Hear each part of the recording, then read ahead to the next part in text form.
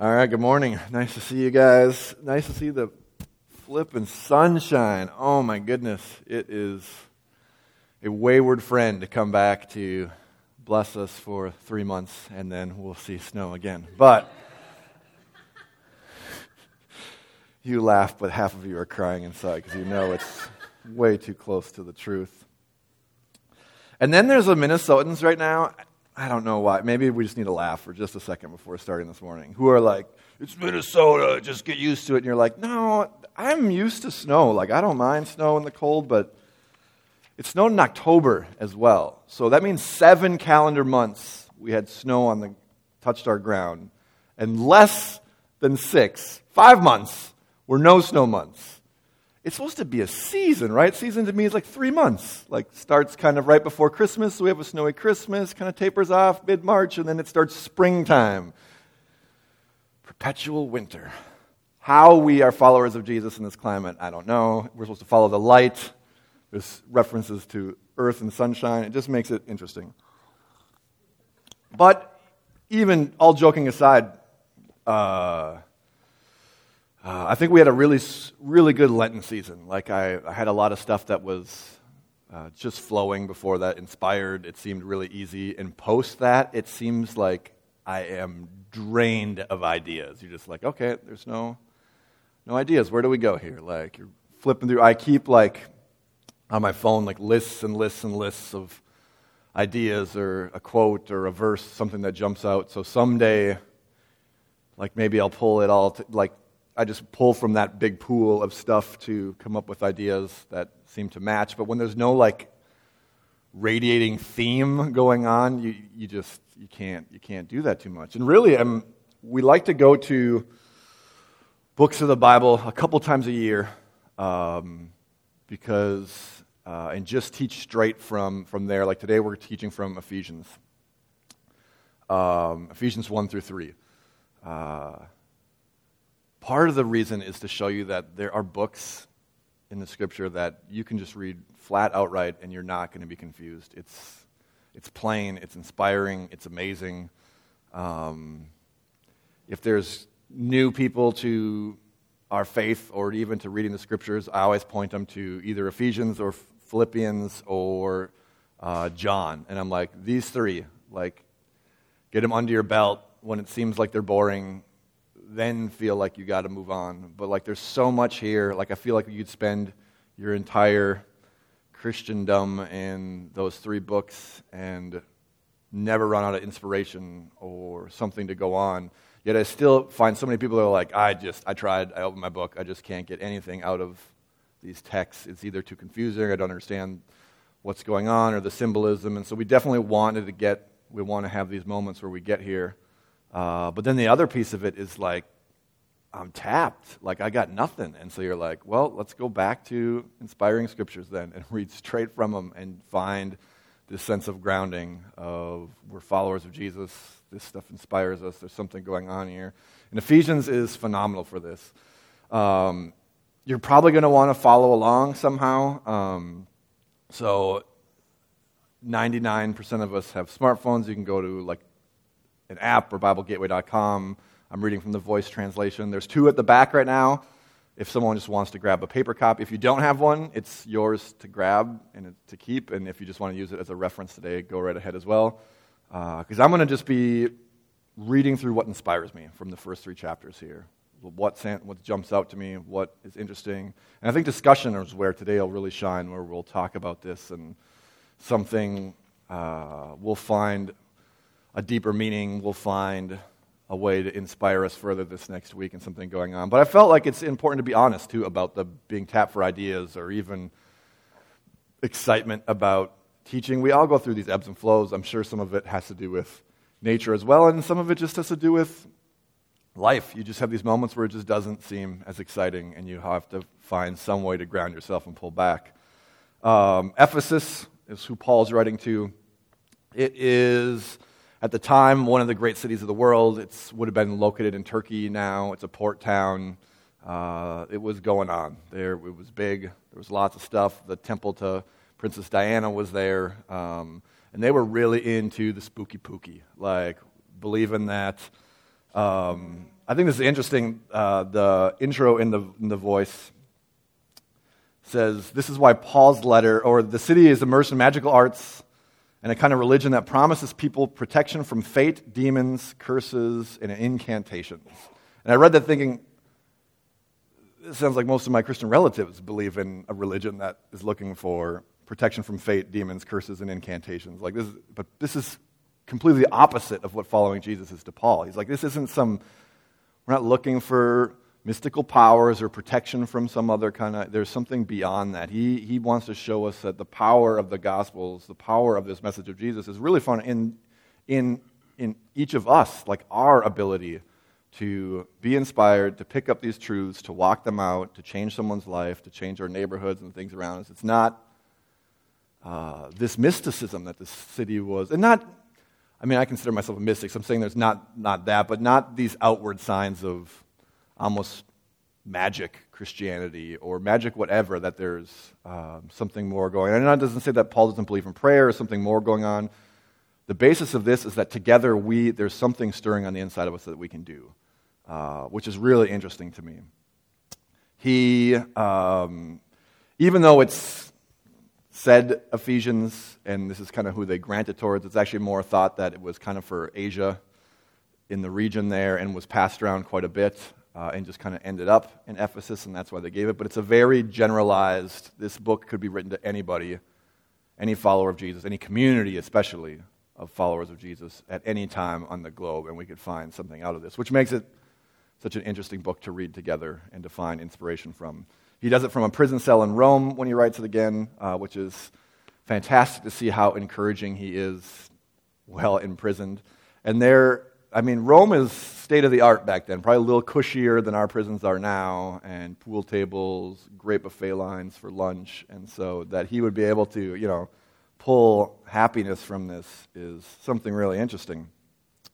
The other thing to mention as he's going through this is he starts to talk about people who are followers of Jesus almost existing on a different plane than everyone else. We'll see Jesus talk about it being like the kingdom of heaven or the kingdom of God already being among us, that we can operate in God's principles here and now.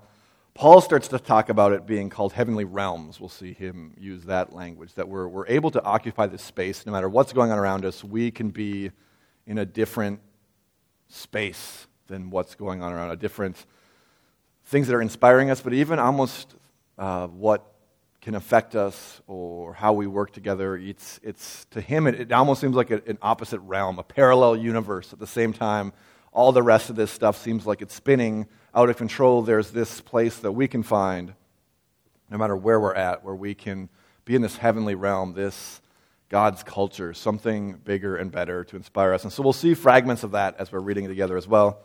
The other thing to mention is that the first 3 chapters are really like his vision of like this possibility of what we can have, this heavenly realm, this being in community together, this what it looks like to follow Jesus. And it's inspiring. You read it and you're like, oh, that's why there's so much good stuff here. This is why this is one of these books that I keep recommending to people. And then the second half, he really puts it down to like the how-to. Like, this is why you need to take this seriously. This is what we need to do. And so next week we'll look at that more. But let's just get into this a little bit. He starts in verse 3 and he says, "Blessed be God, the Father of our Lord Jesus, the Liberator, who grants us every spiritual blessing in these heavenly realms where we live through the Liberator, not because of anything we have done, but because of what he has done for us." Which is so powerful, again, is this reminder that it's God who's at work. It's not us pulling all the strings or polishing the brass. Like, he's doing something, he's stirring something in us. And it says here that God chose us to be in relationship with him even before he laid out the plans for this world. He wanted us to live holy lives characterized by love. And that sentence right there is really interesting because I almost see this battle today of holy lives versus lives of love. And like, well, he calls us to be holy. And it's like it's an opposite thing where most of the time when Paul's talking about this, it's the same thing.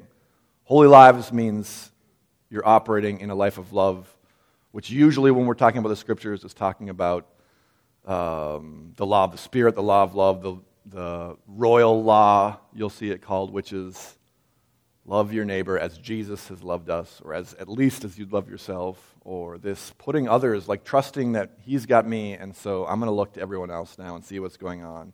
And this is this holy life he sees, that there's something special that we're set about to do. In verse 6 it says, ultimately God's the one worthy of praise for showing us his grace. He's merciful and marvelous, freely giving these gifts to his beloved, which is us. In verse 9, he says, he's enlightened us to the great mystery at the center of his will. And you'll see this even more talked about in chapter 3 as we get into it today, but there's a mystery that's being revealed, and he's enlightened to us. He says, with immense pleasure he has laid out his intentions in the Liberator, a plan that will climax when the time is right, as he returns to create order and unity, both in heaven and on earth, when all things are brought together under his royal rule. In him we stand to inherit even more as his heirs, predestined to play a key role in this unfolding purpose that is energizing everything to conform to his will. There's something so magical about, which is funny because I said there's no magic, and now I'm saying magical. I do think there's something so, magical is probably the wrong word, but it just seems like the right glittery word for this. Magical about this, the verbiage used here. His purpose that is energizing everything. We seem to, no matter who I talk to, this collective energy that's inspiring us to something else. It's drawing us together. The more, like the same language is used 2,000 years ago, without the internet, without even published major scientific breakthroughs that people had access to. This understanding that something greater is here, and that we're being called together under this royal rule. But in that, it's this key role in bringing peace, in bringing some kind of unity. Is this we are the embodiment of Jesus, bringing something there. And so Paul's got this vision of what it looks like for this community to come together and follow Jesus, and he just keeps laying it out over and over and over. He says, because you too have heard this word of truth, the good news of salvation. This is verse 13. Because you've heard the word of truth, the good news of salvation, and because you believed in the one who is truth, your lives are marked with his seal. This is none other than the Holy Spirit, which is promised as the guarantee toward the inheritance of what we would receive when he liberates and rescues all who belong to him. To the praise be the glory. There's something about this being marked with this seal, this trusting that the Holy Spirit's on the inside of us. We're marked. There's something that changes. There's something that should be visible when people look at our lives and how we operate and how we love and how, again, this takes us back to something Steve brought in discussion a few weeks ago, how we're called to look differently than the world. But it's not in just growing beards and wearing robes and trying to look like Jesus that way. It's in our actions. It's the way that we love that. Even in the time, he seems so counterculture to what everyone else was doing. It's almost this carefree attitude that says, I really do trust he's got me, and so I'm not freaked out and just worried about me. I live in this sense of peace, and I can now extend that to others and be this life-giving force that something's happening in. He gives a great prayer at verse kind of about 16, 17, which we'll kind of finish at today, and so I'm going to jump ahead a little bit here to verse 2, or chapter 2.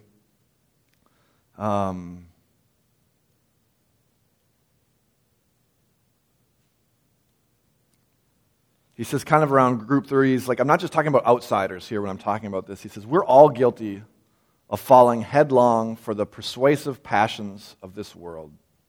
And we've all had our fill of indulging the flesh and the mind and obeying the impulses to follow perverse thoughts or conceive dark powers. As a result, our natural inclinations. And so he's talking about this is human. He's like, we get desires. He's like, we've all chased after them. We've all chased after the stuff that gives us feeling. Whether it's meaning in life, we're looking for the praise of others. Whether it's indulging in food or stuff that makes you tingle more, like booze or drugs or whatever. He's like, we've all gone there. Or sat in front of Netflix for too many hours in a row, for too many days in a row, just because it takes you out of reality into a fantasy for a second, which feels exciting or comforting, or for some of us that are crazy or scary or whatever is going on. He's like, we've all had this, Phil. We've all been there. This is not something foreign to us. And he actually calls it the natural inclinations of us.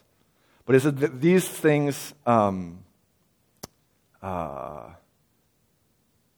verse 4, he says, despite all of us being in this place of having this, it starts with this amazing two words, but God. And not like rear-end God for all you that like to tease me about. It says, despite all of us having these same chances to just indulge whatever your body or mind is just craving for. It's like, despite this, it says, but God, with unfathomable riches of his love and mercy, focused on us and united us with the liberator and infused our lifeless souls with life. So in this state of us just chasing whatever seems to indulge or tantalize our senses to make it be like, wow, that was tasty. If you follow Keenan's blog at all and look at these Bob's Burger burgers he's making every week, like it just makes me want to eat the best tasting and probably worse for my hips food on the planet. Maybe my heart is probably even more. But it looks so good. And he says, even despite that though, and in the midst of this, it says that God with unfathomable riches infuses us with life. And so there seems like there's so much life in indulging all these things, yet this is saying we were lifeless in that, and there's something beyond that, something better, something more filled with life than all these tantalizing treats in front of us that look so good. And it's what an interesting Sunday, since Jess brings like these amazing pumpkin bars back there that, yes, I had 2 this morning before we started because 1 wasn't enough. I've had my fill of indulging my flesh. There's something more that's just as alluring, something that's just as life-filled, that seems like there's something here, and he's like, that is just nothing compared to what is available from following after me.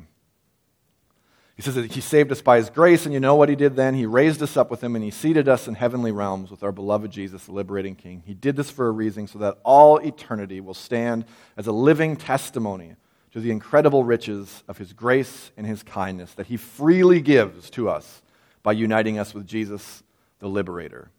Which there's so much stuff here. He did this so that all eternity we will stand as a living testimony. What does that look like? How does that work? We're a living testimony. This isn't the living testimony. We should be someone should look at the way we live and be like, there's got to be, there's God, there's love, this has to be a reality, because our lives should live in a way that there's this living testimony that just screams to the realities of this life that's being infused in us from Jesus himself. And it says he freely gives this to us, freely. For it's by God's grace, verse 8 and 9, that you've been saved. You received it through faith, but it was not your plan or our effort. It was God's gift, pure and simple. You did not earn it. None of us did. So don't go around bragging that you must have done something amazing. For we are all the product of heaven's hand. It doesn't say some of us, a few of us are the product of heaven's hand. We are all the product of heaven's hand. Heaven's poetry is etched on our lives, created in Jesus the liberator to accomplish the good works God arranged long ago. There's something about the scripture that's so interesting when it starts to talk about these, before we were even created, these ideas, these thoughts that God had. And it seems very unique to each one of us, the giftings, the talents, the people who are artists, the people who are storytellers, the people who are crafty with their hands, the people who connect people and just make everyone feel special because they're great at listening or asking questions, or those that can be hospitable and just invite anyone into a situation to feel comfortable. There's gifts and talents and thoughts, which Paul calls heaven's poetry, that's been etched into our DNA, into each of our lives, that's different for each one of us, that we're meant to live out. And part of this living out, it's in the same paragraph that says that we'll be this testimony, this living testimony of God, of divine, of something bigger. And so that's, in one sense, he's telling us to conform to Jesus and to look like him and to follow him and to act like him. And at the same breath, he's saying, yet each one of us are so unique And something has been etched on you that we need to live this out, and you need to be you for this, for Jesus to even be seen and to be experienced by those around us. Verse 11, it says, so never forget how you used to be. You were born as outsiders to Israel and were outcasts, branded uncircumcised by those before the sign of the covenant in the flesh. He's writing to people who are followers of Jesus that were all outsiders, which again is most of us, unless you grew up in a Jewish home. Like these promises have been taken for a select few and now open to everyone. And he's trying to remind us that you were once the outside.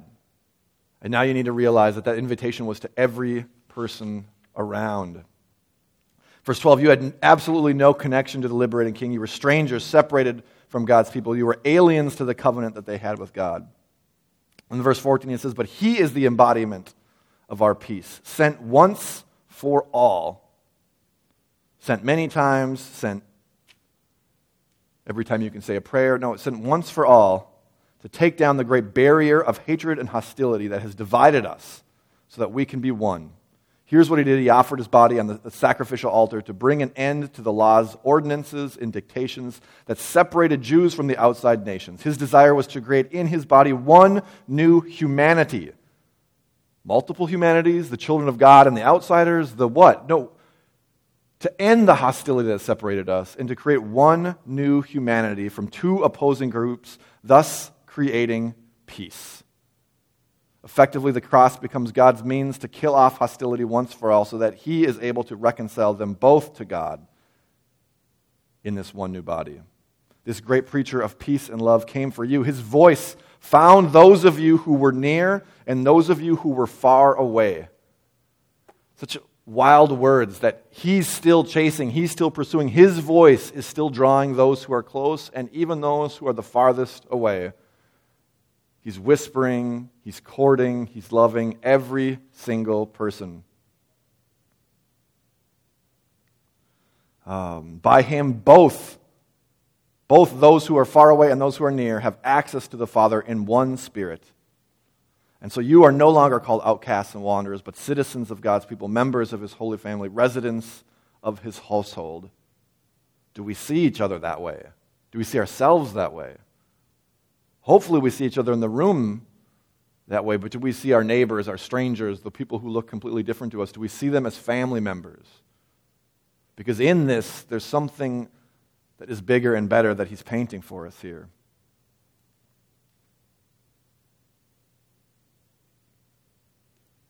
It says you're being built on a solid foundation, this message of the prophets and the voices of God's chosen emissaries with Jesus, the liberator himself, the precious cornerstone.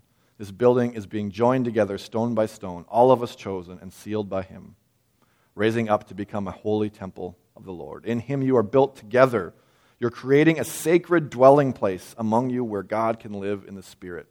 There's something about this coming together. There's something about this opening it up to all, this peacemaker, this being built piece by piece, each and every one of us adding our talents and what we bring to this, that all of a sudden makes this holy dwelling place where God can be seen. But it's together something beautiful starts to happen.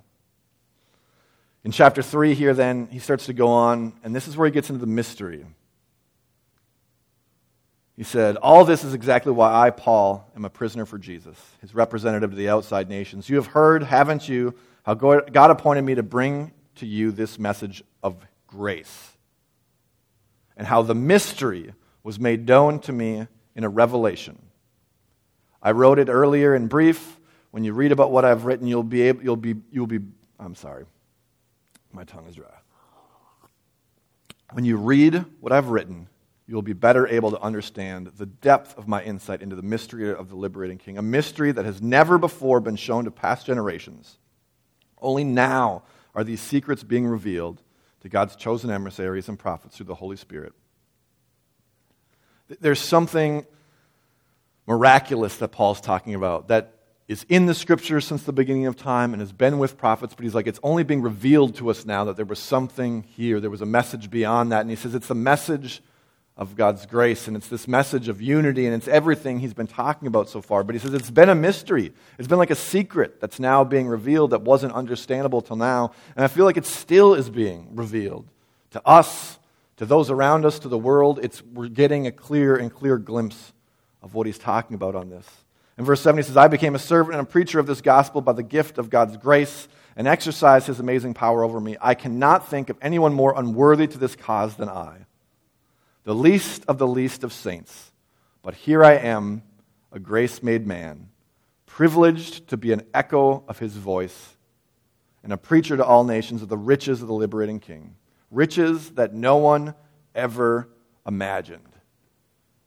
There's something beautiful that we're called into. And he says that he's one of the least, and not maybe one of the least, he says he's the least of the saints that this is coming to.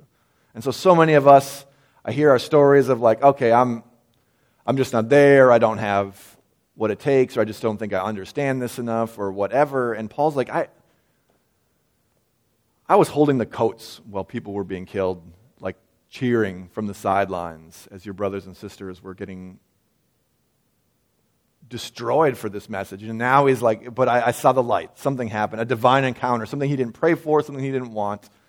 He experienced this grace firsthand, and now he sees himself being like, if I can be here, excited about this, writing from prison to inspire Christians, which he didn't probably even fathom would be 2,000 years later. He says, how much can each of us do? How much potential is there in this life force of God that's on the inside of each of us that comes through his Holy Spirit? This heaven's poetry already etched on us. What kind of potential is there in each and every one of us? He says, here is his objective. In verse 10, he says, through the church he intends to now make known his infinite and boundless wisdom to all rulers and authorities in heavenly realms. This has been his plan from the beginning, one that he's now accomplished through Jesus our Lord. His faithfulness to God has made it possible for us to have the courage we need and the ability to approach the Father confidently. So I ask now that you not become discouraged, because I'm jailed for speaking out in your fact. In fact, my suffering is something that brings glory. And so he starts to even talk about, even in this place that he's in, he's like, I've been a follower, I've been passionate about this, and it's brought me to a prison cell. But he's like, there's something even in this that we can be excited about, because God is making it possible for us to have the courage to do something about this, to change the world, to live differently, to not just let those with power or money or wealth decide to control the fate of what's happening around us. But each and every one of us, through following these actions through love, we can energize a group of people to live in a plane that doesn't even seem like it's the same plane now, a heavenly realm that we can invite anyone to, because God's already whispering to them. He's wooing them. He's both near and far. He's reaching out and inviting them to something different. But he says we're called, this objective that we're called through the church, through each of us together doing something to make these mysteries known and to invite others into it. He says now, in verse 20, to the God who can do so many awe-inspiring things, immeasurable things, things greater than we could ask or even imagine, through the power at work in us, to him be the glory in the church and in Jesus and in the liberated King from this generation to the next, forever and ever. Amen. Immeasurable things, things greater than we could ask or imagine. I don't know if we've ever had these times of meditation where we sit and we try to imagine God as the biggest potential we could think he is, the most awe-inspiring, the most beautiful picture we could paint, and then try to imagine that being just a glimpse, just a fragment, just a tiny piece of what it is, and try to stretch your imagination even more. Like, how is it even possible that it's bigger than this? And not that he's just bigger than this, but he says that I'm the conduit so everyone else can understand that. And we together as a community can help people see love in a different way that seems bigger than they ever had potential for understanding. Because most people, when I have conversations about God, it's very limited in potential. Like they've got the fix on it. I figured things out. Yeah, I read a few books. I had my conversations, and this is as big as it's going to get. Believer in God or non-believer in God, we all seem to have this box where we think it's stuffed into there. And Paul invites us to go beyond that everything that seems inspiring to us is just the beginning of what's our potential. Even Jesus himself says, greater things you're going to be able to do than I did, because I go to the Father and I send my Holy Spirit to you guys. Greater things than Jesus did is available to each and every one of us. And do we just think that that this follower of Jesus was just getting a little excited when he wrote that line? There's probably no way Jesus said that, and that's probably not a reality. And if we're living in that, if we haven't made that decision, if we have not decided to go down the road that says, God can do amazing things for me. He can love people in a new way. He can bring peace and unity. He can bring almost like an ulterior existence, this plane that people can live on. Like if we haven't chosen to follow that, I don't know if we're really following Jesus yet, or if we're just kind of like tasting the spaghetti he's serving. I don't know. Just like, I like my noodles a little different than that. The sauce is a little thick. I don't know. This is probably a horrible analogy. You know me, I'm really bad at them. But I don't know. Let's pray. And I want to read this prayer as we go to discussion that he has in the end of verse 1 or chapter 1. So God, we pray right now, on behalf of all your people, please give us a mind ready to receive wisdom and revelation so we can truly know you.